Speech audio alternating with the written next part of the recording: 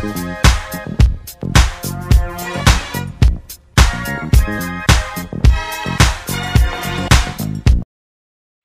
and welcome to episode 3 of Fish Across the Pond, a Miami Marlins UK baseball podcast. I'm your host, Peter Pratt, and joining me again this week, the three amigos. We've got Lee Dobbs, Dan Healy, Rob Newell. How are we doing, guys? Hi, I'm good. Guys, how you doing? Excellent. I'm good. I'm good as well. This is coming through loud and clear. Thumbs up, guys. Yeah, we can hear you this week, Pete. It's good. All good, yeah. Awesome. Well, I think thanks firstly to all the listeners for week one. We got into or past the 30 mark. So for episode 1, I think that's brilliant. Good, yeah. We'll encourage all guys to return and enjoy an improved sound quality this week. So we'll look forward to getting feedback on that. So, guys, thanks for joining me again. We'll look to continue this. We're week 2 of the podcast, but in effect, week 1 of the season. So, first impressions, I suppose, as they say, you never get a second chance to make a great first impression. But what are our first thoughts, guys?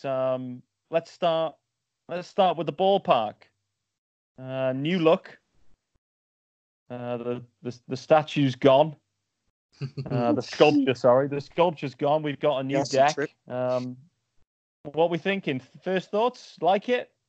Well, first impressions on the ballpark is you can't get a better first impression, in my opinion. I think it's such an improvement to the awful colours and the acid trip we had in the middle of the park there, the sculpture and the uniforms, the ballpark. I think that's I'm hoping that's not going to be our highlight of the season, but it almost think, well, it's not a disappointment if it is, because it's about as good as you could have done, really, in my opinion. Yeah, and good. I like it too. The feedback from the fans that were there said how much better it was, and you only need to look at a picture of the ballpark last season and this season, and even just the colours. It just looks so nice. The ivy on the wall there, and it looks like a place that you want to go. That kind of that stand at the back there, the Auto Nation. I've forgotten what it's called, but it looked like a place that you want to stand there, have a beer, watch the game, enjoy it. It looks so much better. Yeah. So the first impressions, they're definitely positive. Like saying, the colour scheme is definitely a lot better. It's not so like in your face and loud. I'm saying just the views, and when the roof is open. Hopefully it is open more often now. It looks just perfect when the roof's open. Nice day. So one thing, did you hear that band that was playing? I'm not sure if everyone. That sounded a bit different. But I liked it. It was good. Yeah. But you can imagine flashbacks. Yeah, you can imagine if you had all the crowd starts to build, they all buy into this and they're watching it at the moment on TV and they think, oh, this is going to be a really, really good time now. Not before like last season where you'd go there and it could be a really depressing game where you've got good atmosphere, you've got a band, you've got some good food. We just got to get the fans in now, and that's what I'm going to hope to see, that attendance start to build. Yeah. Well, look like I think the attendance on opening day about 25,000 was reported. Yeah. Which was actually a little bit down on last year, but my understanding is actually that it was 25,000 give or take Marlins fans this year, whereas last year it was just packed full of Cubs. So, I think. I agree, guys, with all of you. It's looking clean. It's looking slick. I like the band playing. I've got a bit of. It seems to remind me of the South African World Cup when you had them vuvuzelas going off. It's bringing them to mind. So good. Good first impressions. You're right. Those are some of the pictures knocking around on Twitter. Obviously, we're 4 UK-based fans. None of us yet have been to Marlins Park this year, but the pictures shared looked incredible. I thought it looked absolutely awesome. Marlins, if you want 4 UK guys to fly out there, we're happy for complimentary flights and tickets. So. Yeah, for sure. Yep. Yeah, no problem. We can make that happen. So the next thing, that we've had first look on, or first, touch upon this quickly, is the jerseys, which, again, I have the viewpoint of look good, play good. What are our thoughts there? We've obviously seen the white and the black in the first series. So what are we thinking?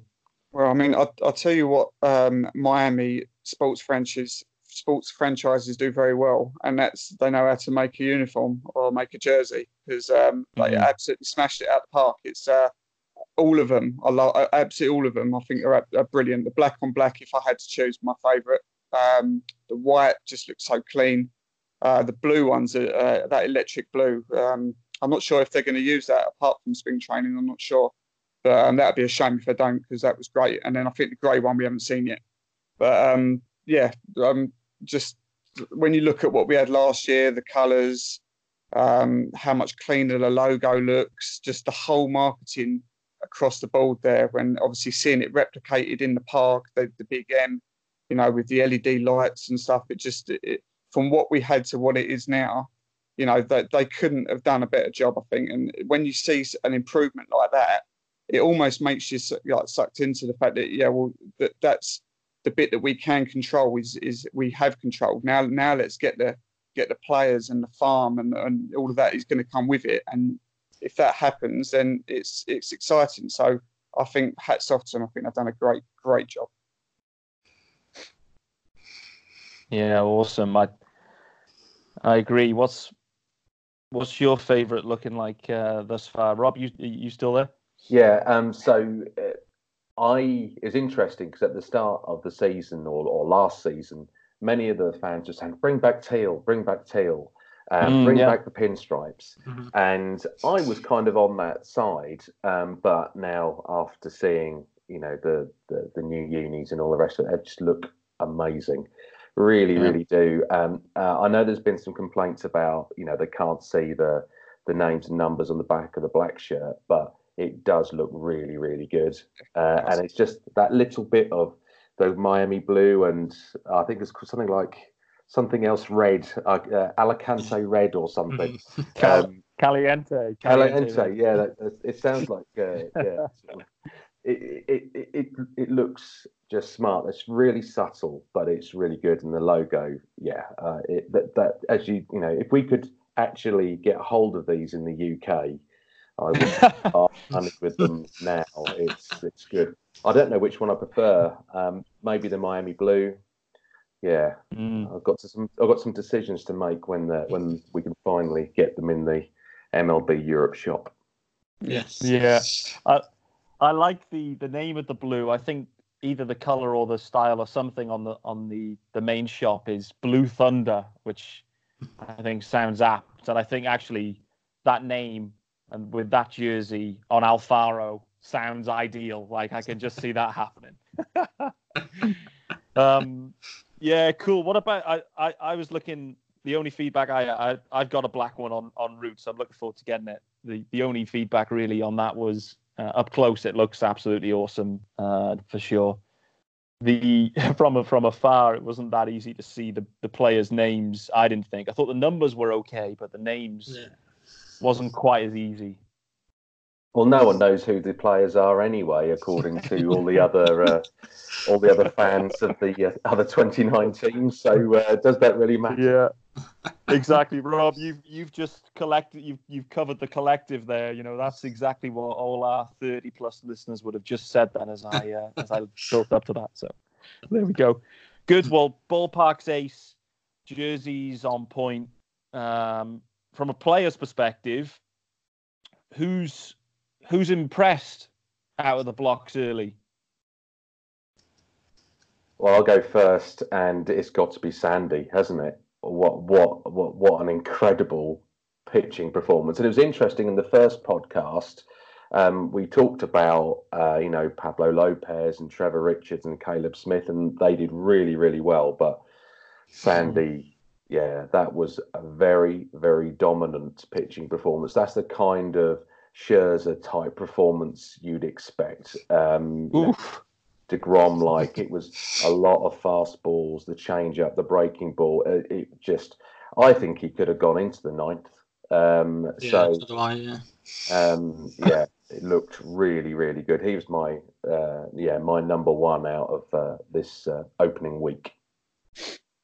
I think that's fair. I 100% he could have gone into the ninth if he wanted, but I mean, when you've got the highest paid closer in the league ready to rock and roll, you got to bring Chen in, haven't you?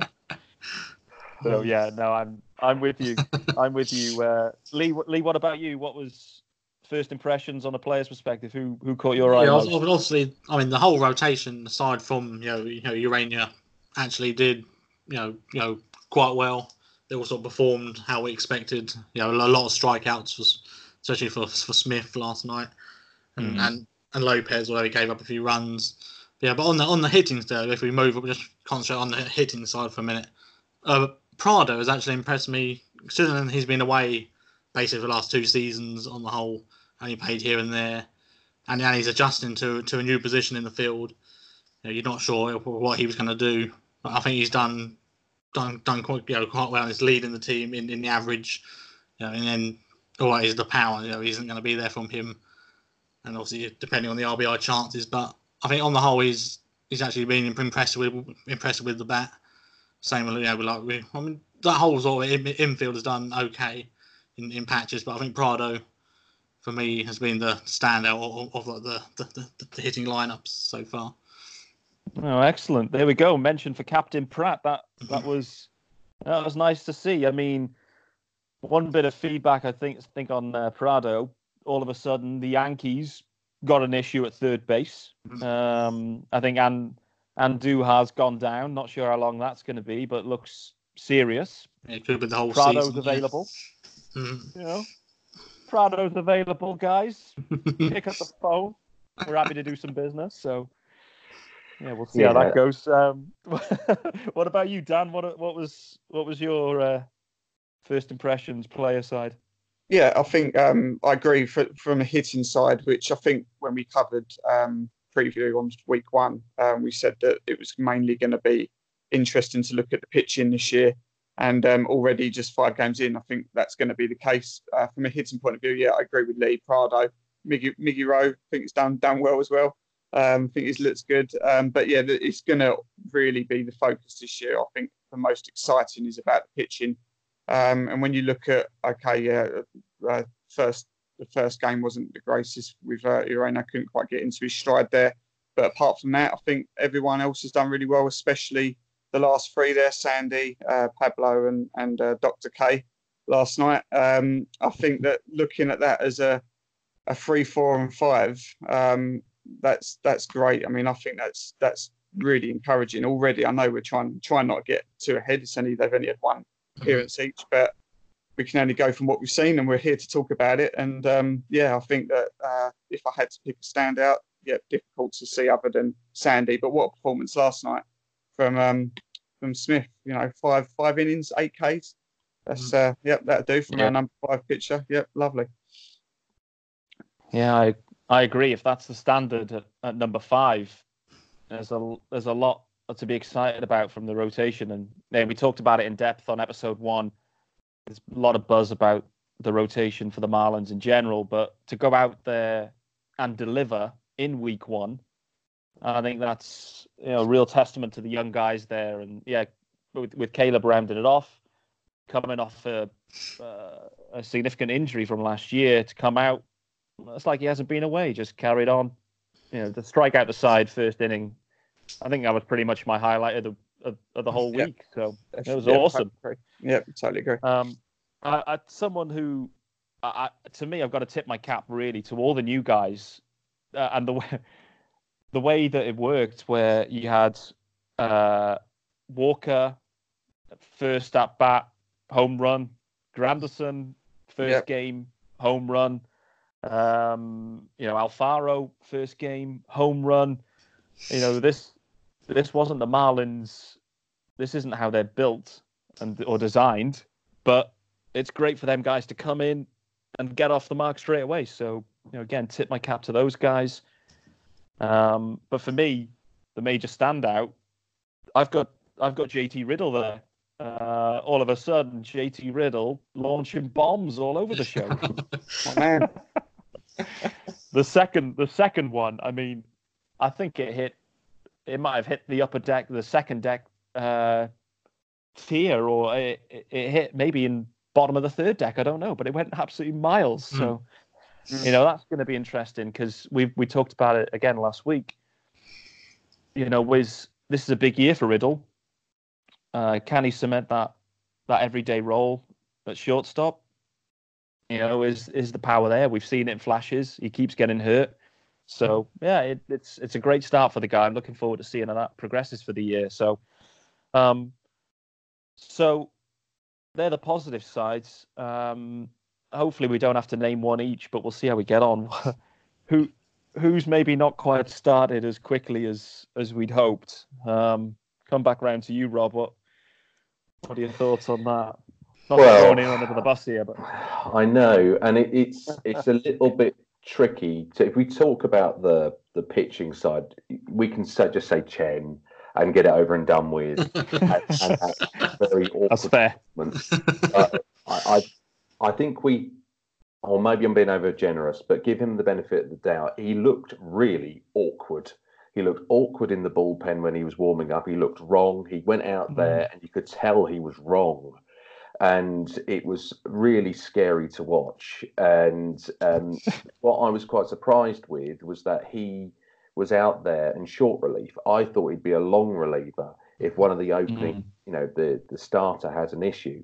So that looked a bit wrong. And Steckenrider as well looks a bit shaky as well. So from the pitching side, it's, that was a bit of a shame because there's been so much good news in there. Nick Anderson, really good. There is some, Bryce as well.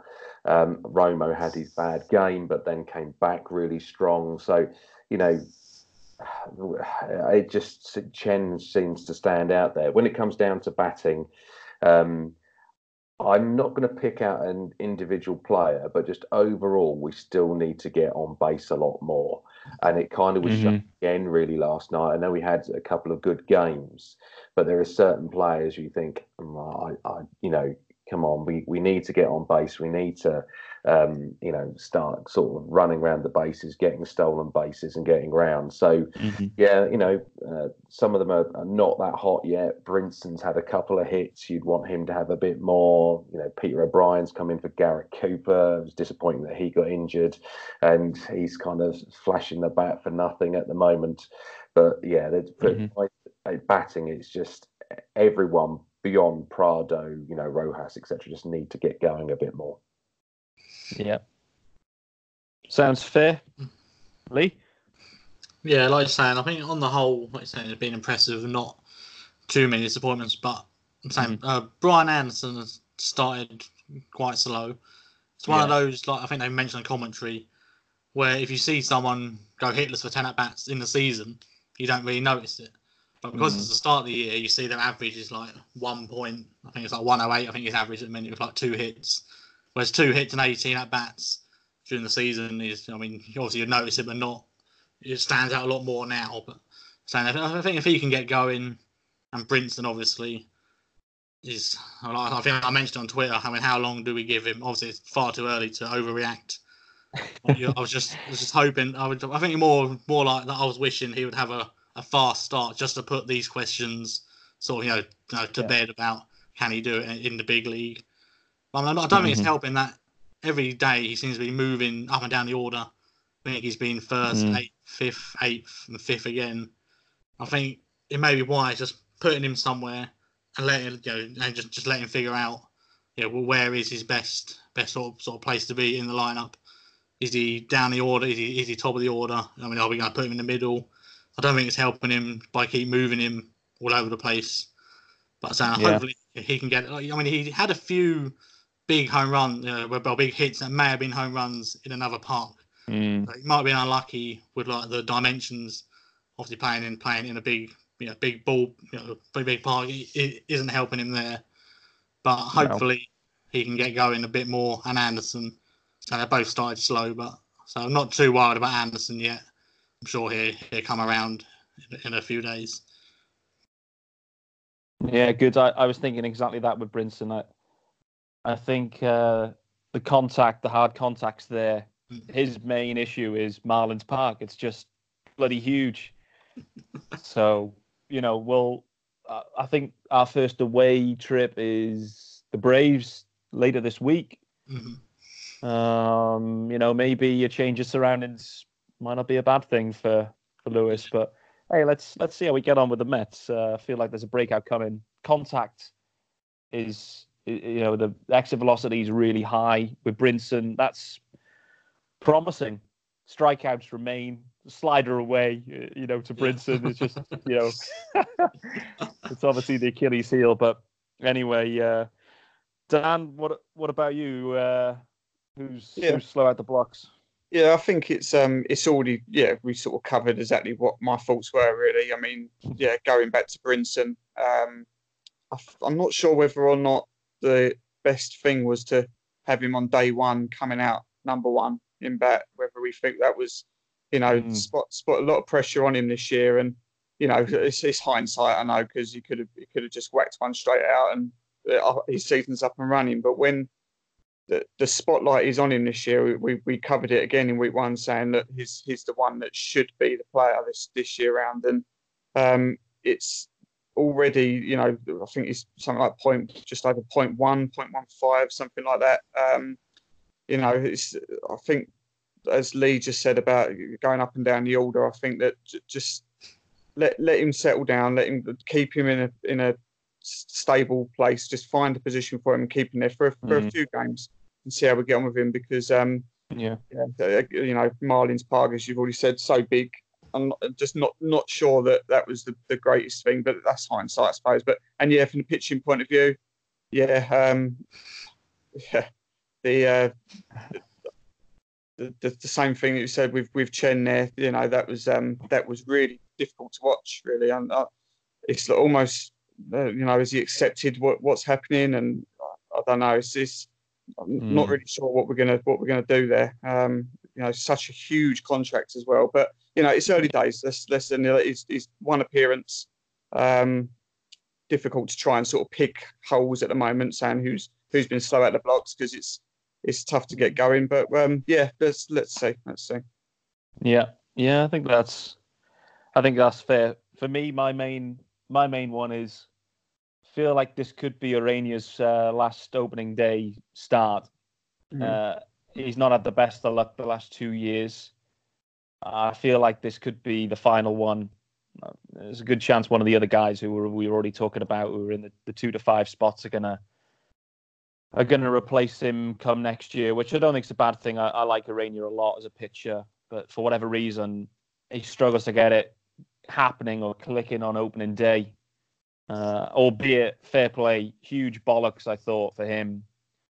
Pitch one, it was nailed on that it was going to be a ball, unhittable, something in the dirt, who knows, but fair play to him, straight down the middle for a strike. I thought, yep, good man, I like that. But unfortunately for him, it just wasn't there, was it?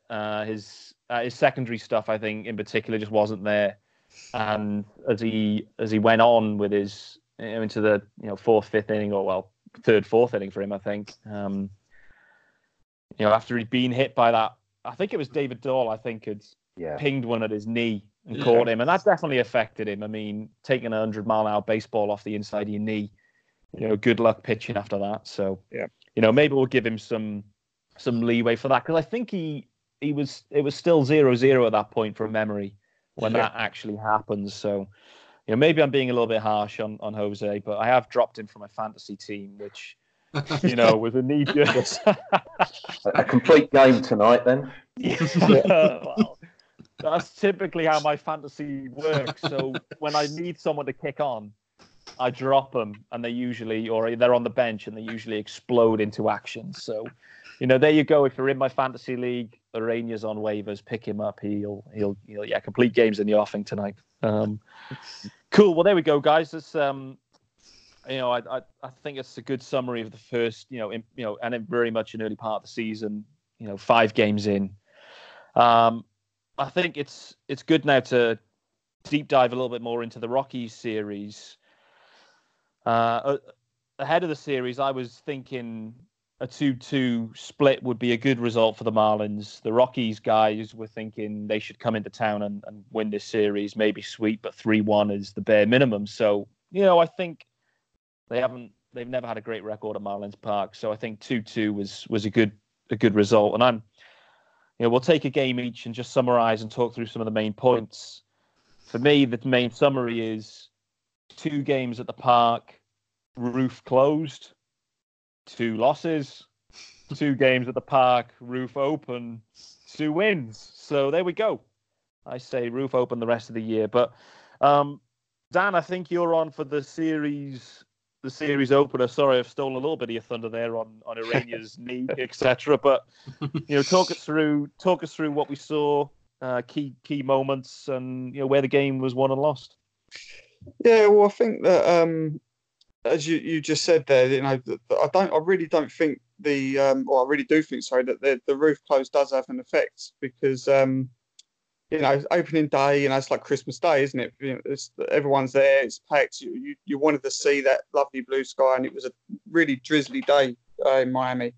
And I think that does have a bit of a play on it. And as I said, we've already just covered there, Brinson out first. I think that what didn't help with the opening day was it took us about 6 innings before JT, might have even been the 7th, can't remember, before JT hit the solo home run, which got our season going. And up until then, we hadn't even made a first base, hadn't even got hit. So there was nothing there for the fans, 25,000 people there to see, nothing for them to get excited about. Ureña had already come in and gone out again. As we said, very misfortunate really for him to pick up the injury, because undoubtedly that's got to have some sort of effect. Looking okay up till then, but it was tough to you want to get going, you want to hit the ground running, you want to get that crowd roaring, and it took a long time, and in the end, obviously a home run when I can't remember what the score was now, but we almost missed the boat there with trying to get something going to get us moving, and we could have seen a different game, and that's why I'm not sure whether or not it was the greatest thing to put Brinson going straight in and so on. But as I said, that's all hindsight. But from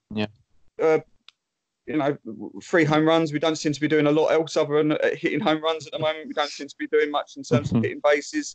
So it was a flat start, I thought, and a shame. Yeah. And I do, it sounds stupid, but I do think that the roof close does have an effect, as I said, because since it's been open, 2 wins, great performances, especially game 3, that was superb, much more like us, and a bit of explosion, bit of excitement, and it's just a shame that we didn't come out the blocks a bit quicker.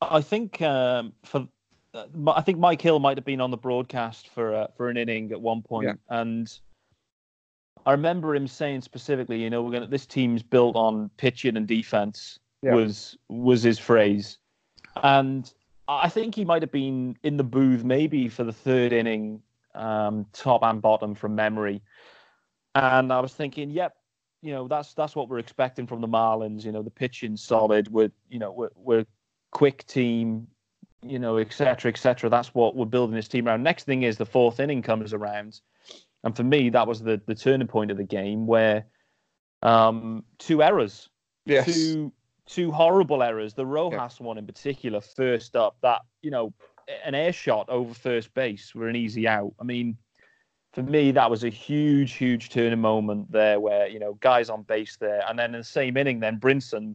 That's one roll under his glove in the outfield and through his legs, and the Rockies someone who's are on the such board. A good fielder as well. It's crazy. I mean, that was huge moments there, momentum swingers, and that's what it was about, I think. And those 2 errors were really costly in that. It was a bit of a flat. It was flat, maybe nervous, maybe that's what it was. Just while we're touching upon Brinson, and we talked about where he's going to bat in the order. he's been up and down. But where do we think his best position is or will be? If we could say, right, that's where we see Lewis Brinson batting the rest of the year. I don't know if that's easy to answer or not.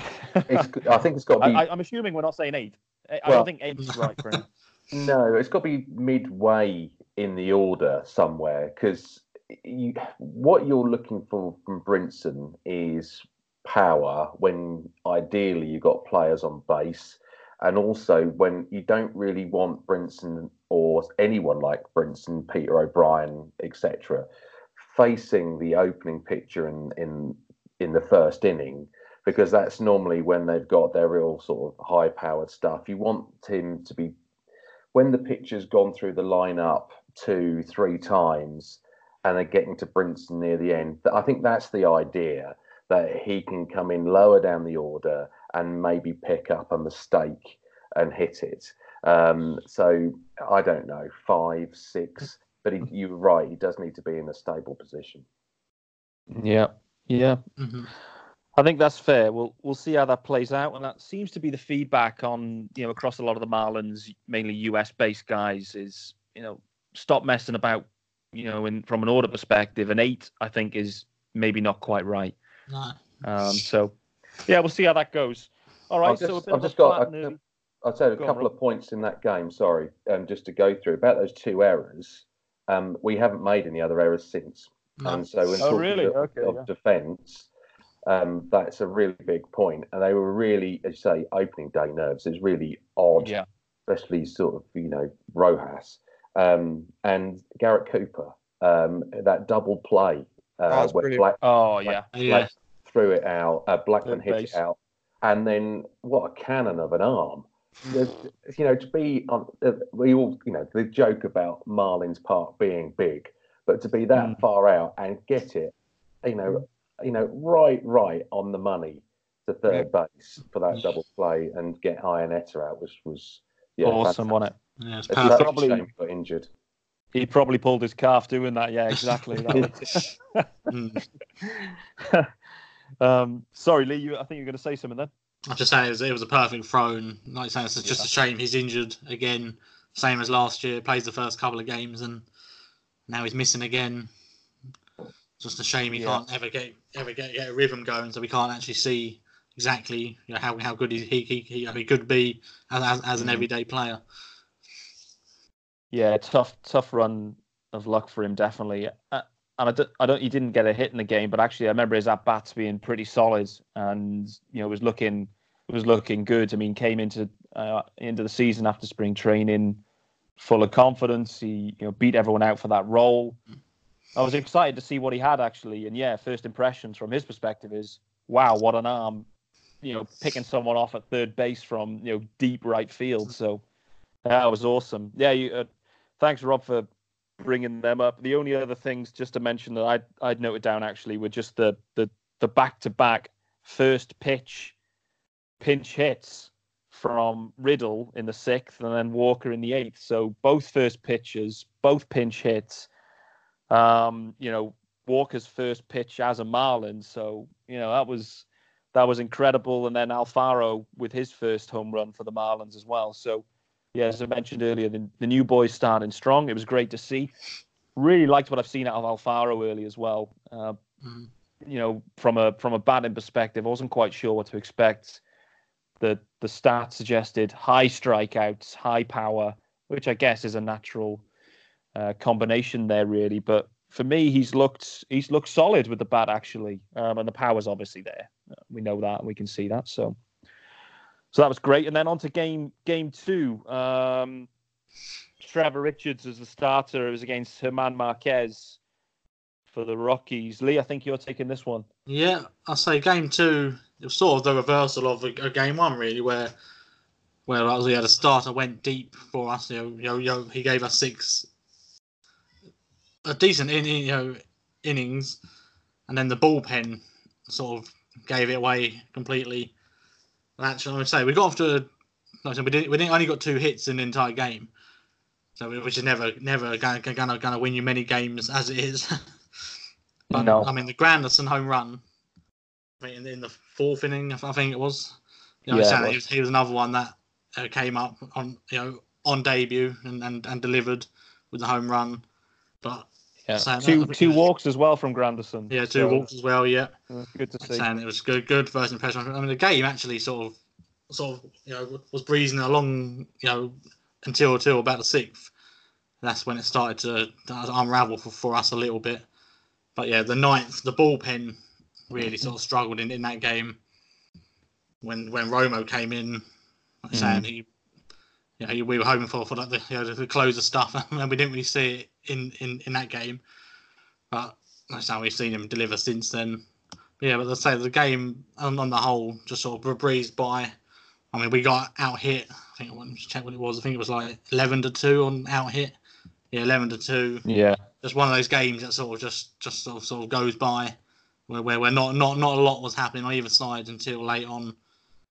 I mean, Marquez looked okay for the Rockies, but he didn't look all that great. So to only get 2 hits off him was slightly disappointing on the whole. But yeah, I mean, yeah. With Richards, I thought he looked quite good. He wasn't quite as overpowering as maybe I was expecting going in. But on the whole, I think he was even impressive with what he delivered for us. Like I say, and if the bullpen could have held on for him, it would have been. I mean, the game actually ended 6-1, but it wasn't a 6-1 game. Really, they scored 4 in the ninth to really blow the game open. Yeah, it was just one of them games, really. Yeah, it was a lot closer than the 6-1 suggests. I completely agree. There's a few notes I'd written down on this one.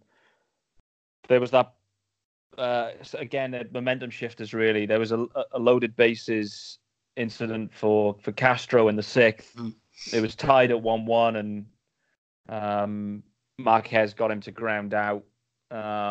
Huge opportunity there for Castro. You score 2 there at least. It's a big momentum shift. But changed the whole game. Even so, hey, it happens. It's the way it goes. But then the other one, which the Marlins were trying to get something going again, down by 1 in the 8th, and Brinson, that's the one we were talking about earlier, absolutely laced one to center field, and Ian Desmond went back, and it was Lorenzo Cain back there with something. It was absolutely incredible.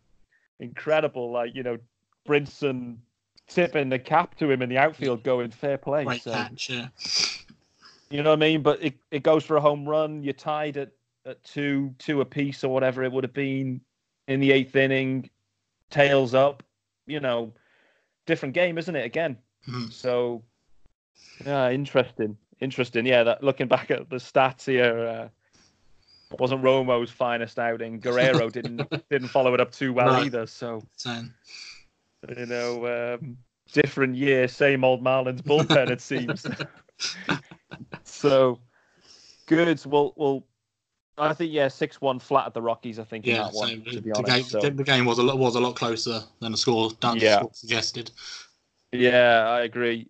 We then got to game 3, roof open, sun shining, and this is where we saw the Marlins that had been advertised ahead of the season for me, where no home runs, but 16 hits. That's what I was expecting from the Marlins, and then a 7-3 win, and that's how they've been advertised, I think. But for me, I sat there watching the game in live, drinking wine very quickly, which is dangerous, but I was absolutely blown away by Pablo Lopez in the game. His pitching, I thought, was absolutely incredible. And I came away just thinking that guy looks to be a superstar.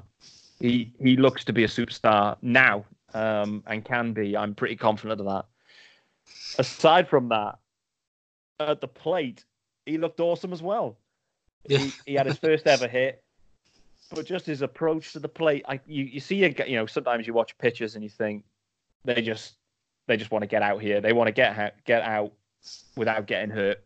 But Pablo was up there like, yep, I'm keen. He had the kind of Scherzer look in his eyes. I'm not sure. Have we already compared him to Scherzer twice, or was that Sandy as well? I don't know. That was Sandy, yeah. Yeah. We're getting a bit carried away here, maybe. But, his hit was awesome. His play, his two or three at-bats, he looked good. And I'd have no qualms having Pablo Lopez batting eighth. Hey, we don't want Brinson there. We'll have Lopez there. He's fine. So, awesome. We've already touched upon these guys, but Rojas, Miggy Rowe, and Martin, both multi-hit games, RBIs. That's what those guys are there to do. Get on base, drive them in. That's what it's all about. So, it was an awesome effort from Pablo, but he only actually only got into the sixth inning. He didn't actually finish the sixth. So, the bullpen was required, but for the first time of the season, the bullpen stood up, which was great to see. And there were strikeouts coming there as well. So, it was a good sign. It was good to see, us finish that one strong, really. And it was just a solid, what I'd see as a 2019 Marlins performance. So, hopefully we get a few of them. 16 hits, no home runs, 7-3. Pablo looking good. Bullpen strong. Roof open. There you go. That's the recipe. More of that, please. Yeah, exactly. So on the game 4, roof still open. Rob, on to you. I think this is one for you, which I think you deserve this because you've been hyping Sandy. So this was you. This was your game. Yeah, and it's a really quick review because Sandy was just lights out, and that is really it. 8 innings, he could have gone 9. Absolutely could have gone 9. And it was not just a good pitching performance. It was an absolutely dominant pitching performance that we've already touched on. That was not just the fast balls and the 2-seam, 4-seam, the change-ups, the breaking ball. It was such a mix. And when you have those games where you're watching the pitching and you think, I could go away and make a cup of tea now, and I'm absolutely guaranteed I'll come back in 2 minutes and the inning's over. And that was the kind of, you were so relaxed watching him pitch, and it just completely bamboozled. We haven't really talked about this. Colorado Rockies have got a really potent offense, and they just could not do anything with him. And that is so promising. Remember, he is a trade piece. He came through the Ozuna trade, and these are the times where you're starting to think, right, we're getting to the point now. How well did these trades actually work? If he continues in that vein of form throughout the season, then that's a trade we've won as far as I can see, because he looked really, really good. In spring training, he didn't look as dominant, but spring training is spring training. Here, he got everything together and just looked really good. And I don't think it was an off day for Colorado. I just think that was his day. So, it was amazing. 8 innings pitched, only 4 hits, which is incredible. No walks. And this is another big thing. Out of all the performances we've seen so far, there's been very little walks, 6 strikeouts, and just excellent. And as I said before, he did 92 pitches, 66 of them came in as strikes. So, excellent. So more of that, please, and less of the next, which was Chen. And we've just covered this already, so I'll gloss over it. But a double and a walk, and if he'd been left there, he'd have been there all night, and we could have lost about sort of 23 or something like that. It was just wrong. But what was the silver lining with that was Romo came in after a really rough outing, and I know he then pitched the night before just for against one bat, but that was back to the Romo that we thought we were getting, the Romo we saw playing so well for the Rays. And it was, and I thought, you can get a few saves out of this. I like the fact with Romo, the change of pace. So you've got those fastballs coming in around the 90 mark. And then there's just these off-speed deliveries, sort of in the sort of a mid 70 mile an hour, and it's really, really confusing, and it's really good. So that was really that. In regards to the batting side of things, of course, it was a low-scoring game, but one of the key things was the Riddle home run, which we talked about, and there we go. Yeah, went miles. Who needs Stanton when you've got someone who can hit it that far? But Alfaro also came through with a couple of RBIs, and we did get 5 hits in the game. And the other thing to point out was the Rockies pitcher was Gray, John Gray, and he was the the starting day pitcher for Colorado for the last couple of years. Had a bit of a funny season last year, but at times still looked incredible. We had 10 strikeouts. We weren't playing against any average pitcher, because we'd had, Anderson the day before had looked a bit, rocky for the Rockies. But in general, their pitching's been really good. And to win a game when they were strong pitching was really, really important. And the fact that he shut them out is even with Chen's little sort of blip, was impressive. So yeah, all good. No fielding errors. Just excellent. Another double play was in there with Anderson and Castro and Walker. So yeah, good. Happy days. I mean, it was nice to split the series. You're right. We haven't talked about the Rockies massively. Looking at that team, they're a bloody good team. The Rockies, no doubt about that. Their lineup is dangerous. I must say, Arenado as a glove is awesome. I haven't watched masses of the Rockies. We only see them twice a year, but he blew me away, to be honest. Arenado, just from his glove, he was absolutely awesome at third base. I'm not sure there's a better third base out there or an infielder out there, to be honest, but there may be. But he was absolutely awesome. And yeah, the Rockies guys ahead of the series were thinking, we'll touch upon their pitching as well, actually, that they look strong there as well. And they do. You're right. Gray's, fourth in line there, isn't he? And, last year he was the opening day starter. So they see it as a strength area for them. So to go head to head with, in effect, 2 strong rotations and to come out with a series split, I think is a really promising start for the Marlins. Definitely. So the Rockies series is in the books. As we record this, we're after game 1, or we're in effect ahead of game 2 of the Mets series now. We took a loss last night with the Mets.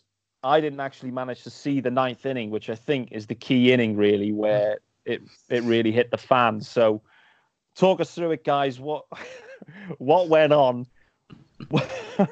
What should have happened? What could have happened? And what could we have done differently here? It's like I'd say was it tied? I think it was tied going into the 9th, and we were doing all right. And then they were trying to bunt. I think it was Lagares was trying to bunt, and he had 2 strikes. He fouled it off twice, and he went to bunt again. But as the ball sort of went to hit him, and he sort of moved his body and got the bat up, sort of protect himself with the bat, sort of, and the ball hit the bat and went out for a foul. So technically, he should be out. And there was all this controversy over. No one was quite sure if protecting yourself is counting as as sort of being hit, but you can protect yourself if it's coming right at if you're bunting like that. They went to New York on the review.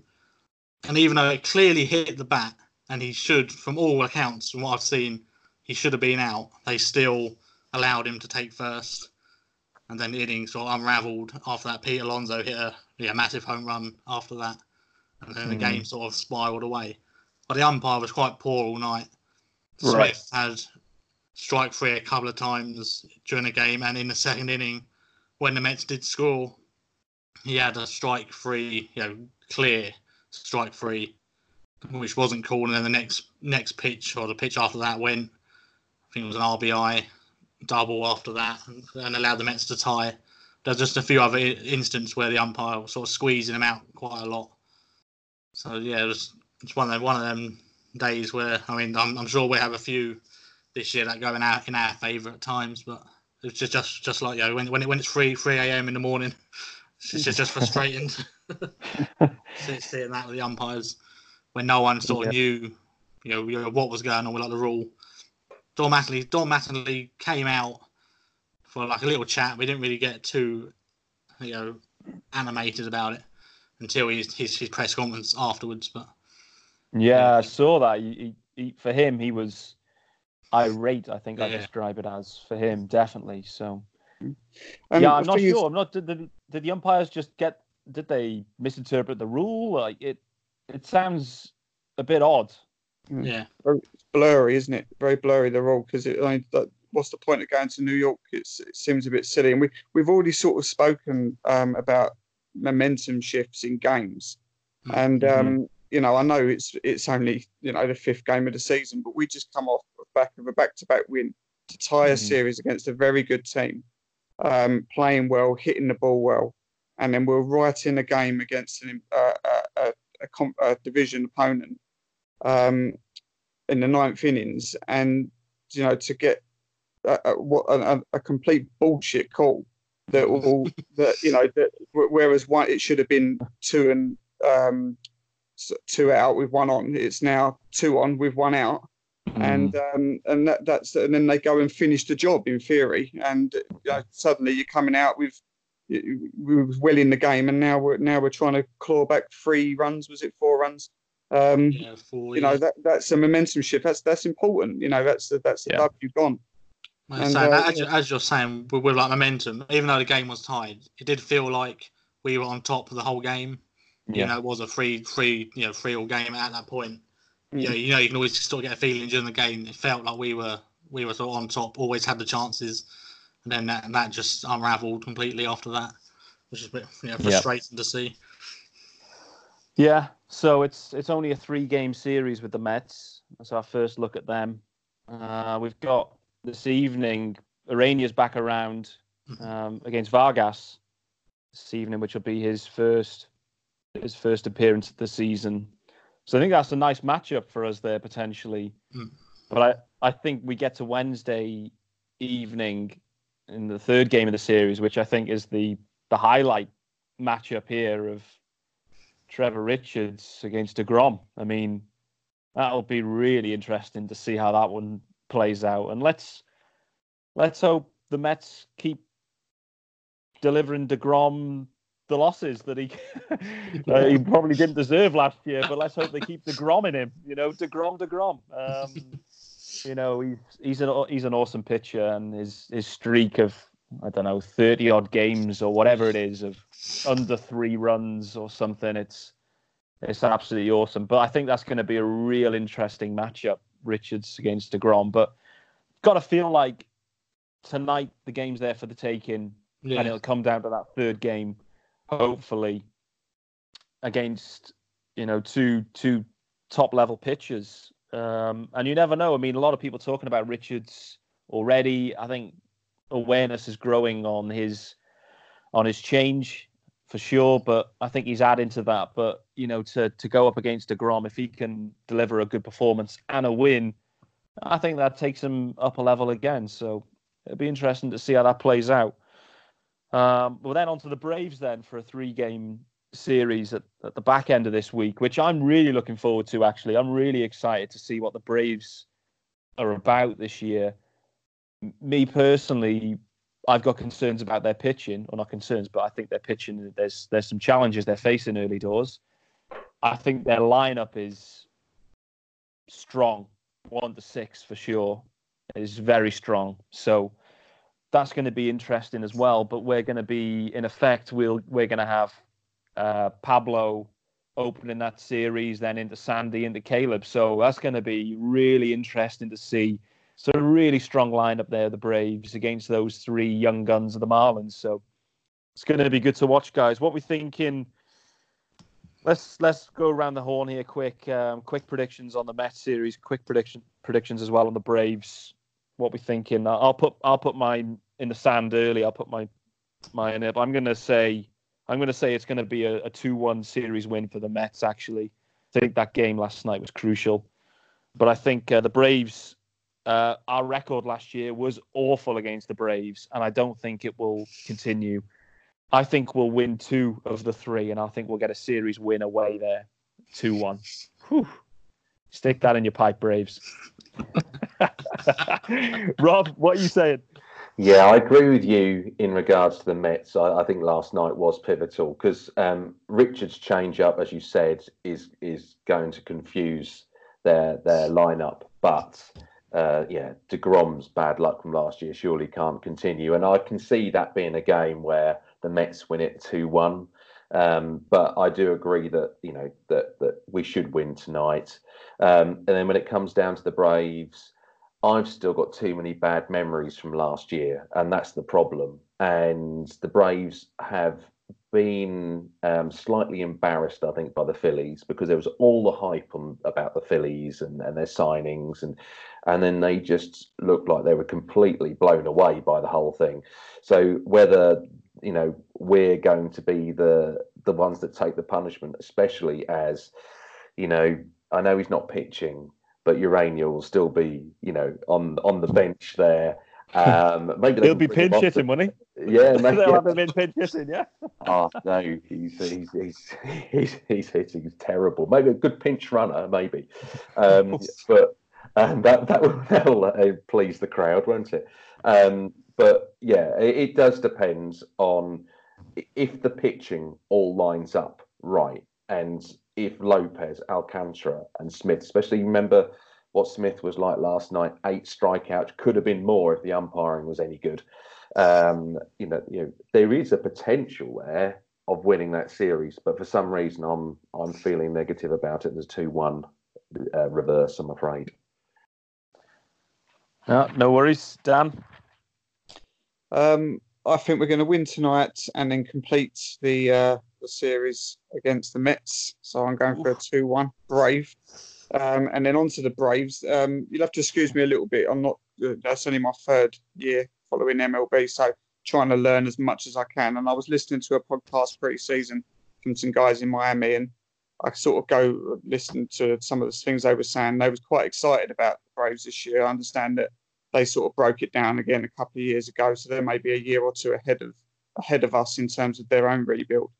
From what I understand, I'm not sure how they started. Well, they feel about the same record as us. So they know they still got done by the Phillies, didn't they? 1-3. Yeah, 1-3. So I think they're probably going to come back with us a bit of a vengeance. And as we've just said, there should be some interesting matchups there pitching. But so I'm going to do the reverse. I'm going to say that it's going to be a win against the Mets, but then a 1-2 defeat against the Braves.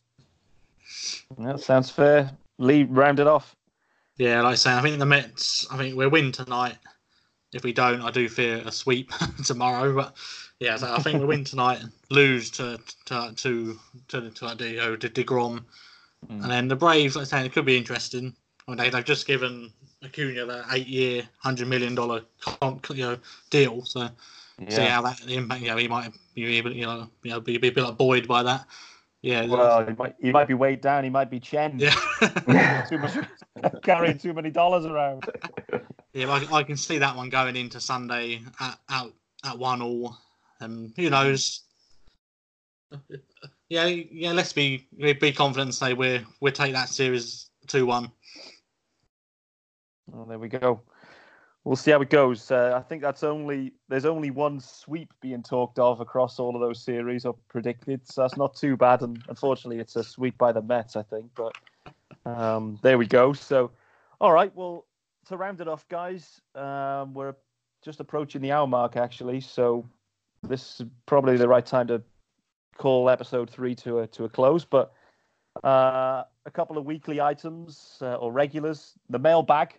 Mailbag is bursting at the seams again with questions on on Twitter. There's two I've got ready to rock and roll here, guys. So fire them out there. See, I like this first one. Actually, we're just talking about pitchers and batting and stuff. So, Arik Fetcher, which is at Arik Fetcher on Twitter, has put, how much does a pitcher that can hit matter in the NL?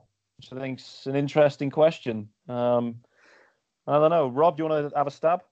Yeah, in some ways it's very important, and we kind of saw that a little bit with Lopez, and this has happened with a few teams that have pitchers that can get contact, and I don't mean just the random contact. I know Bartolo Colon hit a home run once, but it's not that kind of silliness. It's ones who can genuinely get contact to the outfield, not just bunts. The thing is, you've got to remember is that number, that kind of 9 batting position, that pitcher batting position is normally, you think, oh, that's easy. That can be it's a strikeout, and that should be an easy one for the pitcher to get. But if our pitcher can actually hit, and they can make that contribution, that could be a game winner, especially for the Marlins, where we're going to be scratching around for runs. So if Lopez can hit, if Urania's never going to hit, I don't know, his helmet doesn't seem to fit properly. It just falls off every time he swings for it. So maybe he needs to get one of those kind of bigger helmets they wear in Little League. But beyond that, that can be quite important. Even if they can get a walk, if they've just got a bit of discipline not to swing all the time, it can be essential. And that's why you see so much when you get into the bullpen, there's always, a pinch hitter comes in, because, you don't particularly want sort of Chen out there swinging or Steckenrider, when you could put in someone like a Neil Walker who could hit you a home run. So it is important. It's the ongoing AL-NL argument, isn't it? Is it more entertaining and more sensible to have a pinch hitter, a DH in there rather than a pitcher? Yeah, I think that's fair. That maybe that's the DH conversation is one for another day. In some depth, maybe we'll maybe get stuck into that later in the season if there's a quiet week or something. I look at the NL guys and I think, hey, listen, if you got a pitcher who can get on base or draw a walk, I think that's a huge advantage. I also look at the catching position as well. It's what I always thought with Realmuto, why in the NL it adds so much if you factor in you've got a pitcher batting, and then also if you've just got a walking out with your catcher as well. That's 2 out of 9 outs each time that, are giveaways, and you can't afford to do that. So, if your catcher's solid, plus your pitcher can do something, I think that gives you a huge advantage. And I think it's necessary for the way the Marlins want to play baseball as well at the moment. So, yeah, good. We'll see. I seem to remember Dan Straley being pretty handy as well. I remember him doing pretty well last year with the bat. So one thing as well with pitchers hitting, they can offer, like you're saying, when you see them, you just think, oh, it's an easy out. But when they do get on base, the momentum can change. It seems, especially when like the people in the dugout, when the pitcher gets a really good hit, they're all up and getting all excited, and it can, maybe not every game, but it could swing a game, here and there, when the pitcher does crank one out. Fernandez, the home run for Jose. Yeah, it's the Braves. I've got in my mind now we've talked about this, I'm pretty sure tonight Ureña's is gonna get a hit. He's gonna get on base, and we're gonna see this dance from him on base. The dance that I think Miggy Rowe was doing it, Brinson. I think Alfaro tried to do it, and I don't know, restrained himself. So I want to see Ureña's dance. I'm not sure. I want to hear the origin of this dance as well. I like the way these things start early in the season. Get on base, a little signal back to the bench of some sort. So I remember the Mets last year were doing the salt shaker or the salt and pepper or something. pepper grinder. I can't remember. So yeah, look, I want to see Arania with the dance. So that'll be good. Final question. It's from Alan Witts, who's also a Marlins fan from the UK, and he's at Witts 1313. And his question is, which position needs the biggest improvement? Infield, outfield, relief pitcher, or catcher? Starting pitching is okay, so he says. So he's pretty much he's ruled out the starting pitcher, but outside of that, what position group needs to improve the most? Infield, outfield, the relievers, or catcher? Dan, do you want to take that one to round it off? Yeah, I'm just trying to think. I mean, is it just me, or do we seem a little bit thin on the outfield? Especially now Cooper again. He's picked up another little injury. O'Brien, is sort of in and out. But it just seems when I was looking at the roster when it was finalised, I thought it just does that seem a bit thin to you guys? I think one of the key things here is that if you actually go down into NOLA and look at what they've got as their outfield, there is some real strength in there. And of course, the main guy is Austin Dean. Looked really good at the end of last year. Looked he was one of the best bats we had in spring training. Ended up going down because of the options situation. But, he is someone who could come in and, really start getting those hits. Yeah. I know they've got sort of Magneuris Sierra and a few others down there who need a bit of time. But one of the surprise player out of all this is Rosell Herrera, who I wasn't even sure was even going to make the roster, has suddenly looked quite useful, but he's never going to be a guy I think he's going to get many hits and many runs. If you get him on base, he's going to get loads of stolen bases. In the outfield, he looks electric. So yeah, I do agree. I think we've got some potential down in NOLA to bring in. Yeah, sounds fair. So I think outfield sounds fair, and it's good to, we have that depth in the minors, which is good. So we're building. It's you're right. I think Austin Dean, we're going to see him soon anyway. I think when Cooper went down, in effect, it should have been Austin Dean next up anyway, but they had to leave him down for a little bit longer. I think anyway. What, couple more weeks? Not 100% sure, but yeah. There's needed a couple more weeks. It's difficult with the kind of options and time situation, isn't it? Which I think is so mad. Crazy. Because if you, in effect, on his form, he should be starting, I think. He was a real surprise last year, wasn't he? He was come out of nowhere, really. Yeah, and actually for a guy who looks, he's a well-built guy, put it that way, and he looks like he could get quite a few stolen bases. He was really trying in spring training with that. So, yeah, there is, I don't think it'll be long until he's back. No. Hey, guys, don't get me started now on contract manipulation and all that type of stuff. I mean, this could really deviate quickly. It's madness, yeah.